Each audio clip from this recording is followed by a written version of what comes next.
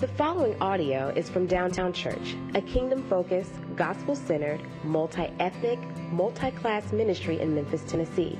For more information, please visit downtownchurch.com.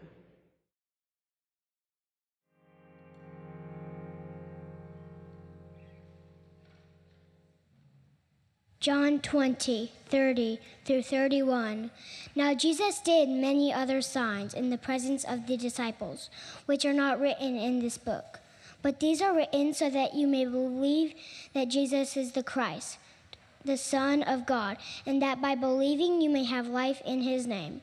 This is the word of the Lord. Thanks be to God. Thank you, Ward.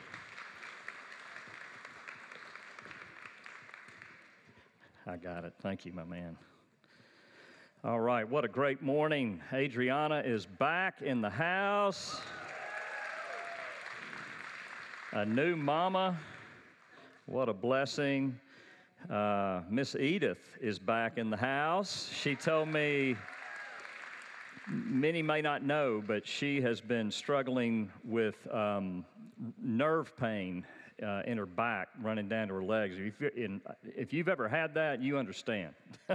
It's tough. It's some of the worst pain. But finally had a procedure after several weeks, and she just told me she hadn't had to take anything in the last 3 days, and that's a miracle. So thank you. Yeah, thank you, God.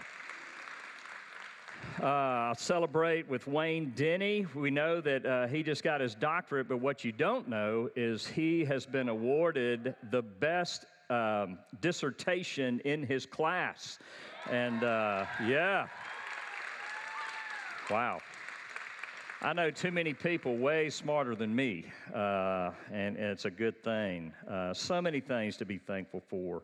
And I love just the leadership of the pastor search team, and Miss Lisa, she started some new meds and is feeling. She said it feels like it's beginning to work. So that's another big answer to prayer, and we're going to keep on praying. So many other things that we could celebrate this morning, but I celebrate that we can come before God and He will meet us.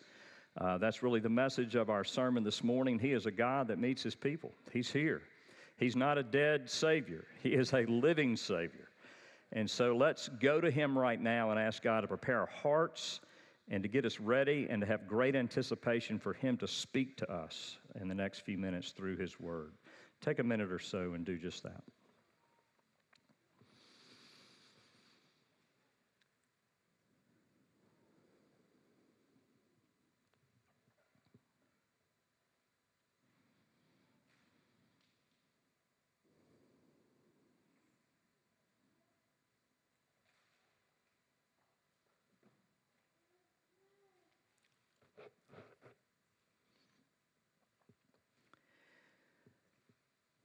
Oh God, we thank You that You are a present God. By Your Spirit, You dwell within us. You've told us that Your Word is powerful and that it never returns void, but it always accomplishes its will. And so, God, I pray that our hearts and our minds would not work against, but would work with Your Spirit this morning, speaking through Your Word. I pray for deep transformation. I pray for those in this room this morning that need to trust God for a miracle, for those that have lost hope, for those that have been so traumatized by evil in this world and maybe evil in the church that they just can't trust You. But, oh God, I pray that You would break through, Lord, not to restore necessarily trust in Your church, but trust in You, Lord Jesus. You're the Savior. You are the one who is the Christ, the Messiah, the Son of God. And it's in You and You alone that we have life. Oh God, I pray for the young people in this room, Lord, that You would just open their hearts to the beauty of Jesus, that they might see that they're not alone in their fears and their insecurities, in their anxiousness, but they can look to You, and You are a near and present Savior. I pray for the businessman or woman in this room, Lord, that is fearing loss of job, is feeling like they're in a dead-end job. Lord, I just pray that you would meet them and show them that there is hope in you. That, Lord Jesus, you give life where there is death. You bring hope where there's hopelessness. And so, God, I pray that you would lift our chins and lift our eyes to you, that we might see Jesus and we might see him in his glory for us. We need you. I need you. Be with us now. In your name, Lord Jesus. Amen. We're getting to the end of John, and I'm so glad that I was assigned these two verses because John is summarizing. He's really telling us what he's been about, why he's been writing for 20 chapters. You might remember that in John chapter 1 and verse 1, he begins by saying, in the beginning was the Word, and the Word was what? With God. And the Word what? Was God. He starts there, and his whole next 20 chapters is spent proving to us that Jesus is God, so that doubting Thomas might walk into that room and might see Jesus and touch his side and touch his hands and say, what? My Lord and my what? God. And so now John says, all right, Doubting Thomas got it. We finally got the declaration, Jesus is God, but now I want you, anyone and everyone that ever reads these words, I want you to get one single message, and that is, Jesus is God. And he is God for you. And he was raised from the dead, but Jesus was raised from the dead. There were several that were raised from the dead, Lazarus, but we don't call on the name of Lazarus. We don't call on the name of the widow's son that was raised up. We call on the name of Jesus. Why? Because he's God. And he is a present God. And John says, I want you not just to know things about him. I want you to know the living God. I want you to walk with him. I want you to invite him into every context, every conversation, every challenge that you're facing. I want you never to feel alone. I want you to know the risen Christ, because that's why he came. I want you to believe in the depths of your soul that he is for you, he is with you, and he will never leave you. Jeff and Beth Mose, some of our best friends in seminary, long ago, back in about 1987 to 91, I think. Rachel and I were in seminary at RTS, Reformed Theological Seminary in Jackson, Mississippi. And Jeff and Beth were there the same year. We were in the same class, and they lived 5 or 6 doors down. They had 2 young girls. We have 2 young girls, and so we did life together for 3 years. None of us had money. I look back, I think we were living on $1,500 a month, way under the poverty level.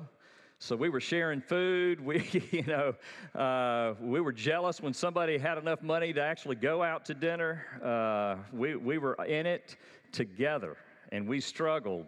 And yet, those were some of the best years of our lives. We grew very close. We saw them about a year after graduation, but then for 31 years, we never saw each other. And yet about a year ago, Jeff called me. He pastors a very large church in Sioux City, Iowa, and someone had donated a scholarship for a pastor to go with them, accompany them to Israel. And he offered it to me. And I said yes, as you know, and Rachel and I got to go to Israel. And there were so many life-changing, significant things that happened on that trip, and yet one of the best things was that we renewed relationship with our old friends.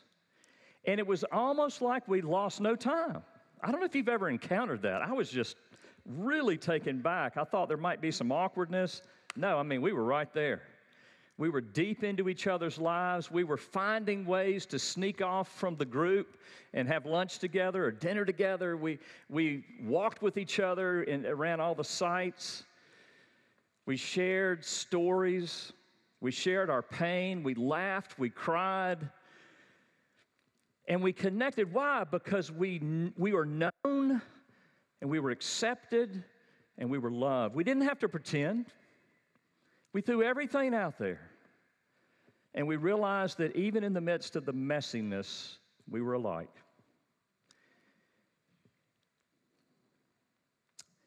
There's something deeply encouraging about me being known and accepted.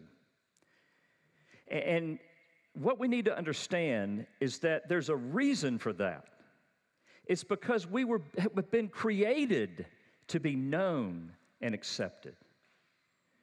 We have been created to be in relationship with one that is home, that smells like home, that looks like home, that tastes like home. And yet it's not a friend on this earth. It's Jesus. See, what that relationship with Jeff and Beth gives us is a taste of what Jesus offers and what Jesus is inviting us into. Oh, what a travesty if we just settled for a relationship with Jeff and Beth Mose. When the God of the universe stands before us, the risen Savior, and says, I want to know you. I want to accept you. I want to love you. I want you to know how much I know you and have accepted you and love you. I want you to live in the essence of who you are with the confidence that I love you and I'm available to you and my arms are open to you and I never turn my ear away. The main idea of this sermon is simple and yet profound. John, in his gospel, has recorded the works of Jesus that we might have life in his name. Friends, life and hope have a name, and his name is Jesus. You are so hungry for meaning and significance. You're so hungry to find the one that is going to complete you, and Jesus is that one. He's the one that can give you overflowing joy. When Paul looks at the Galatian believers and says, what happened to all your joy? That might be one of the most significant questions in all the Bible. Because what Paul is saying is, you are apart from Christ. Here's what Jesus gives us. He gives us joy despite our circumstances. He gives us joy in the face of circumstances that should be giving us anything but joy. He is the essence of joy, and He is the freedom to live this life not weighed down by the struggles that we face and the trauma that we experience and the death that we smell that's all around us. So the question is, do you this morning, I'm speaking to Christians, you might not be a Christian here this morning, you think, oh, here's the preacher goes, singling me out. No, I'm talking mostly to Christians. I'm talking to you too. But I'm speaking mostly to Christians, and here's the question. Do you believe Jesus to be your Messiah? Not, do you accept Jesus? Do you believe Him to be your Messiah? Is that where you are right now in life? Is that the season you're in where you are believing with everything you are that you need a deliverer and you have one? Despite if He's changing your circumstances, but He is the joy and the peace and the healing in the midst of the pain. He's the one that gets in the fire with you so that He can bring you out. You see, Jesus is a present hope. I'm in a very weighty season of my life. Rachel and I both are. I feel a significant amount of responsibility to play a significant role to raise $3.5 million for Little Downtown Church to buy a building and have a home. While I'm starting a ministry where I'm trying to convince 8 presbyteries. You say, what in the world is a presbytery? It's just a geographical region and all the EPC churches in that region. So that's about, 200, 250 churches. Convincing them that they need to be impassioned about church planting and buy in to this church planting network so that we can plant 150 to 200 churches over the next 15 years. We are finding a new lead pastor. I've been working on that for the last 15 years. And I failed. But Jesus, friends, is a present hope. I was in Wichita, Kansas Thursday, Friday, and Saturday this week, presenting to the Great Plains Presbytery, this church planting entity that we're starting. And I landed in Kansas and got off the plane, was walking through. Is anybody here from Wichita, Kansas? I picked on the Methodist on Easter, and I really regretted that because, anyway, so I'm glad nobody's from Wichita. But I got off the plane, I was like, my first thought was, I laughed at myself, which I do a lot. My first thought was, I'm not in Kansas anymore, but actually I was in Kansas. And I thought, okay, I get it. I'm going to have to do some work to exegete this context. You know, if any of y'all are in sales, you got to know who you're talking to. You got to speak the language of the person that you're speaking to. And so I am presenting to those that live in Kansas and Great Plains states. And as I spent an hour Friday afternoon with their governing council, and I presented the idea and the concept, and it went pretty well, but I walked out going, I need to do better tomorrow morning because they gave me 30 minutes in front of the whole assembly. And Friday night, I was just working. I was like, God, you got to let me know. And finally, I'm like, I got to go to bed. And God hadn't given me the word. And so I woke up the next morning, and I'm still praying. I'm like, all right, God, I got about 2 hours. Clock is ticking. And here it came. And I grabbed the little, notepad they give you in the Fairfield Inn. I don't know why I just didn't go to my computer, but, that's not my go-to because I'm a boomer. And so I write it all out, and I'm excited. I'm like, thank you, God. And I get there, and before I make my presentation for 30 minutes, we worship. And in the midst of that worship, God says, no, I want you to change this up, and here's how I want you to start it. And I did it. And I was so excited.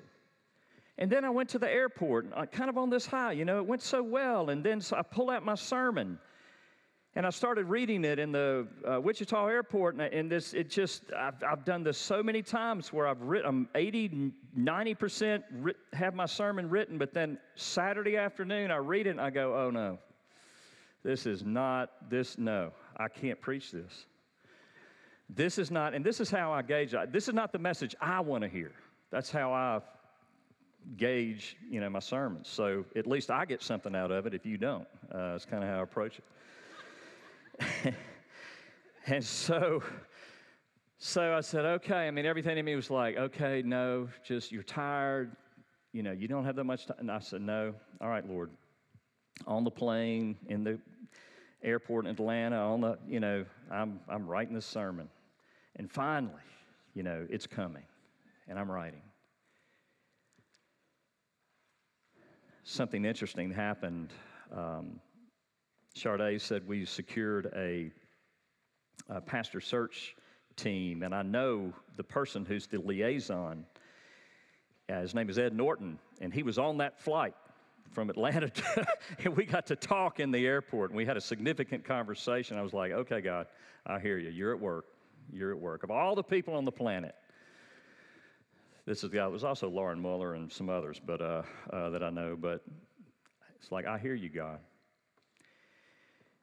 You see, we can live confidently, and we need to walk by faith in the midst of whatever we're facing, because we have a living God who cares about the details, who cares about the small things and the big things. You say, how do you know that? Because I've read the Gospel of John. And here's what John does. He lists 7 miracles so that we might know that Jesus is the Christ, the very Son of God, and that by believing we might have life in His name. That we might not live life with it on our shoulders, but on the shoulders of Jesus. He gives us this confidence. The reason that I can go to Jesus in the midst of these situations, the reason you can go to Jesus in the midst of these situations is because Jesus walked into a wedding feast and turned 230 gallons of water into the best wine anybody at the feast had ever had. You can trust Jesus, so says John, because we have the story of Jesus healing the official's son when he wasn't even in the same town of the son. You can believe Jesus because He healed a man who sat by a pool for year after year after year. 38 years he was lame in his legs. He couldn't walk. And so many other years he was by that pool and he couldn't get there. He couldn't get healing until Jesus said, rise, get up, take your mat and go home. You can go to a Jesus who fed 5,000 men and probably at least that many women and children with 5 barley loaves of bread and 2 small fish. That's the Jesus that is walking with you. That's the Jesus that is facing whatever you're facing right now. You've got a Jesus who appeared to his disciples, not swimming by the boat. Hey, guys, walking on the water, the Sea of Galilee. That's your Jesus. You've got a Jesus who healed the man born blind. And I love this. The Jews said, hey, you know, is this really, they told the man, well, this man must be a sinner. And I love these words. The man who received sight from Jesus said, whether he's a sinner or not, I don't know. But one thing I do know, that I was blind, but now I see. That's the Jesus he knew. And friends, that's the Jesus, the same Jesus that's walking with you. And we have a Jesus, so says John, he records it, the 7th miracle, who stood before the tomb of Lazarus, and with the power of 3 words, Lazarus, come out. The dead man got up and came out. And then we have a Jesus who himself was beat, was nailed to a cross, whose side was pierced with a spear. He was prepared, taken down, prepared for burial, went into the tomb, but on the 3rd day, he rose up, and nobody had to stand outside and say, Jesus, come out. Jesus got up because of his own power, because of his own might, because of who he is. He is God. Do you see how John is doing everything he can possibly do to convince us this is the Jesus that is offered you this morning. This is the Jesus that is walking with you in your life. You are not facing your challenges alone. You have this God walking with you that you can look to, who loves to do the impossible for you, who loves when you call upon his name, who loves when you walk by faith when everybody else thinks you're foolish. He says, you can trust me. I will be your friend, though nobody else might be. And I'm enough. Dear friends, when I'm believing that, I'm invincible, and so are you. The only reason that's not true is because much of the time I forget it. And I'd rather sit there and worry. I'd rather lose sleep and be anxious and try to figure it out as opposed to just getting on my knees. And every single time, it's embarrassing almost. Where Jesus, that soft voice comes to me, Richard. Why are you carrying it? Why are you carrying it? What are you doing? Don't you remember me? Come to me. You're weary. You're heavy laden. Oh, you come to me. And the second thing I think we need to see is that it's foolish not to believe Jesus as your Messiah. That's really what that's the case he's building. He's built this apologetic. And if you think about it like that it's really foolish not to believe Jesus as your personal living Messiah. Once you really see his argument, I think you'll get it. The way that John presents the 7 miracles, he is recording it purposefully so that it's almost like, okay, Christianity would be the easiest, religion in the world to disprove because it makes the most bodacious claims. If you talk smack, you better be able to stand behind it, right? Well, Jesus says and does some profound, bodacious things, and it would be easy to disprove. There's literally no reason for Christianity to have taken off and changed the Roman Empire in the 300s. Everything was fighting against it. The Jews said it is heretical to believe that God would become man. Why would the Gentiles embrace a Jesus that was only going to get them killed? Because Caesar, it was against the law. You had to bow to Caesar. You had to declare Caesar to be your God. So to say that Jesus was God meant your death sentence. Why? Who in the world would do that? And so he records this.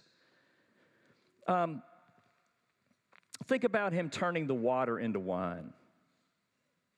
I mean, you know, John was written 30, 40, 50 years after these events. And so it would be easy to go back. There were certainly people that were at that wedding feast that you could go back to and say, hey, did that really happen? And if it didn't happen, somebody would give an explanation. No, that really wasn't how it went down. I mean, it was close to that. We ran out of wine, and it almost got there, but you know, Jesus called another, you know, sent a runner to another city, and they brought some wine, and, you know, we partied. Nobody did that. Why? Because they didn't have an explanation because it happened. The official got home. His servants met him and said, your son lives. And the official said, he didn't say, hallelujah. He said, what time did it happen? And they gave him the hour. And he goes, that is the exact hour that Jesus told me he would raise my son, he would heal my son. He believed, and the text says, and his household believed. They were witnesses. This was a miracle. They didn't have antibiotics. They didn't have the technology we do. It was a miracle. The man at the pool of Bethesda, he had been lame for 38 years. What, was he just faking it? Was he just, gotcha.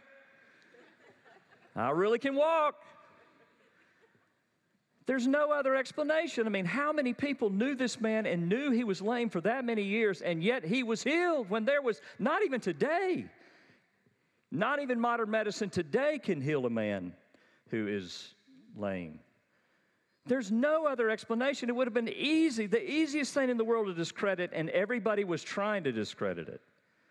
Jesus feeding the 5,000, it was more like 10 to 15,000. How do you hide a stash of food like that and kind of keep slipping it in? There are 15,000 people that could say, no, it didn't really happen like that. And yet they couldn't. Why? Because they had no idea how it was happening. Why would the disciples fabricate Jesus walking on the Sea of Galilee? Why would they fabricate these miracles and then die for it? That is senseless. Why would they do it if it didn't happen? The healing of the man born blind, no other explanation. Somebody surely could, wow, no, I knew him when he was younger, and, you know, he could see just fine. That didn't happen. Why? Because it happened. And then Lazarus, my goodness. John is like, if you don't believe it now, I'm going to tell you about a man who died, and the whole town knew he was dead. They prepared his body, put him in the tomb, and left him there. And we saw Jesus stand before that tomb, told the guards to get out of the way, said, Lazarus, come out, and that man came out. Could there be a lie any more bold than that would be easy to disprove? And yet no one could do it. Why? Because it happened and the people saw it happen. And Lazarus hung out with them. And then you have Jesus and his resurrection. He appeared to 500 people, many of whom would still be alive when John records this.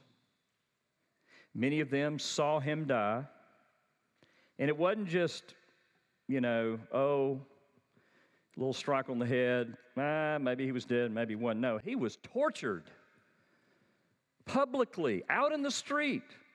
Hundreds, thousands saw him bleeding. They saw him. They didn't take him to a back room and nail him to a cross. They nailed that man to a cross in front of everybody. And then they put him up. And they did it publicly. That's how they executed people, because they wanted everybody to see, you better get in line, because if you don't, this is your fate. It was public. And then his side was pierced with a spear. And 3 days later, he shocked his disciples. Mary comes running back. I've seen Jesus. He's alive. Peter and John, he's alive. Thomas, the holdout. My Lord and my God, it's true. Why? Because it happened. And friends, why not just believe the teachings of Jesus? Because, friends, you need more than that. I don't need a philosophy right now. I don't need some how to think positively when you're under a lot of stress advice right now. I need a deliverer. I need a savior. I need someone that I can trust, or I'm just going to give it all up and say, hey, I'm not your guy. Do you see how that works? And so the third thing, the final thing is we got to ask the question, are we experiencing the life of Jesus right now? Is the life of Jesus running through your veins? Do you have life in his name? I watched a video of a woman, and I think I've showed this before. I asked my staff, and a couple of them said, yeah, I think you did, and one or two said, I don't think you did. So anyway, I'm just going to describe it. But I've watched a video, and watched it again yesterday, of a woman that in Ukraine who was in her apartment, and the whole side of her apartment was blown out. Obviously, a bomb had come through, and that bomb went through the wall right over her piano and blew out the other wall.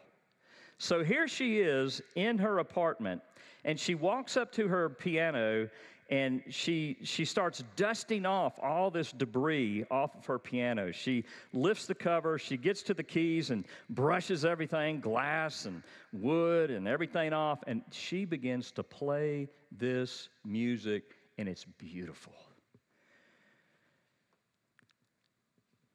And the contrast is so striking. During the destruction, hope is rising up. And that is the human spirit, isn't it? The human spirit is resilient, but why is it resilient? I want to propose to you the Christian answer. The Christian answer is because we were created to hope. We were created to walk by faith, not by sight. We were created to know and be able to withstand the waves and the turbulence and the trauma of living in this world, but knowing and hoping that there is a Savior where we can live a life playing a piano in the midst of the destruction around us. When everyone else has no hope and everyone else is falling apart, we can be playing the piano because we have a hope that is real. But here's the thing, we're made for hope, but oftentimes our hope is very misguided. I don't know if you saw, I've been fascinated by this. Dwight Schrute of The Office has written a book called Soul Book, and it says, Why We Need a Spiritual Revolution.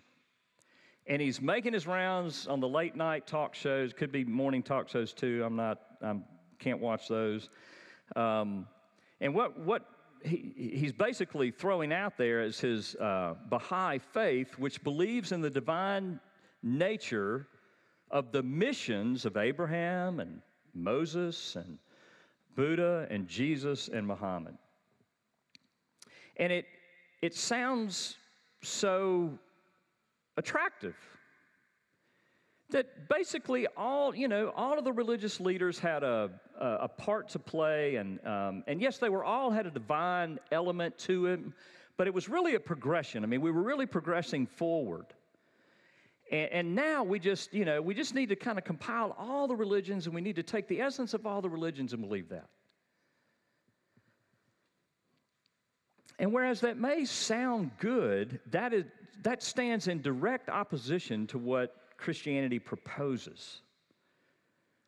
And that's what John wants us to hear this morning. No, I want you to believe that the Jesus that took on flesh, was here for 33 years, who lived, died, and rose again, is the Son of God, the Savior of the world.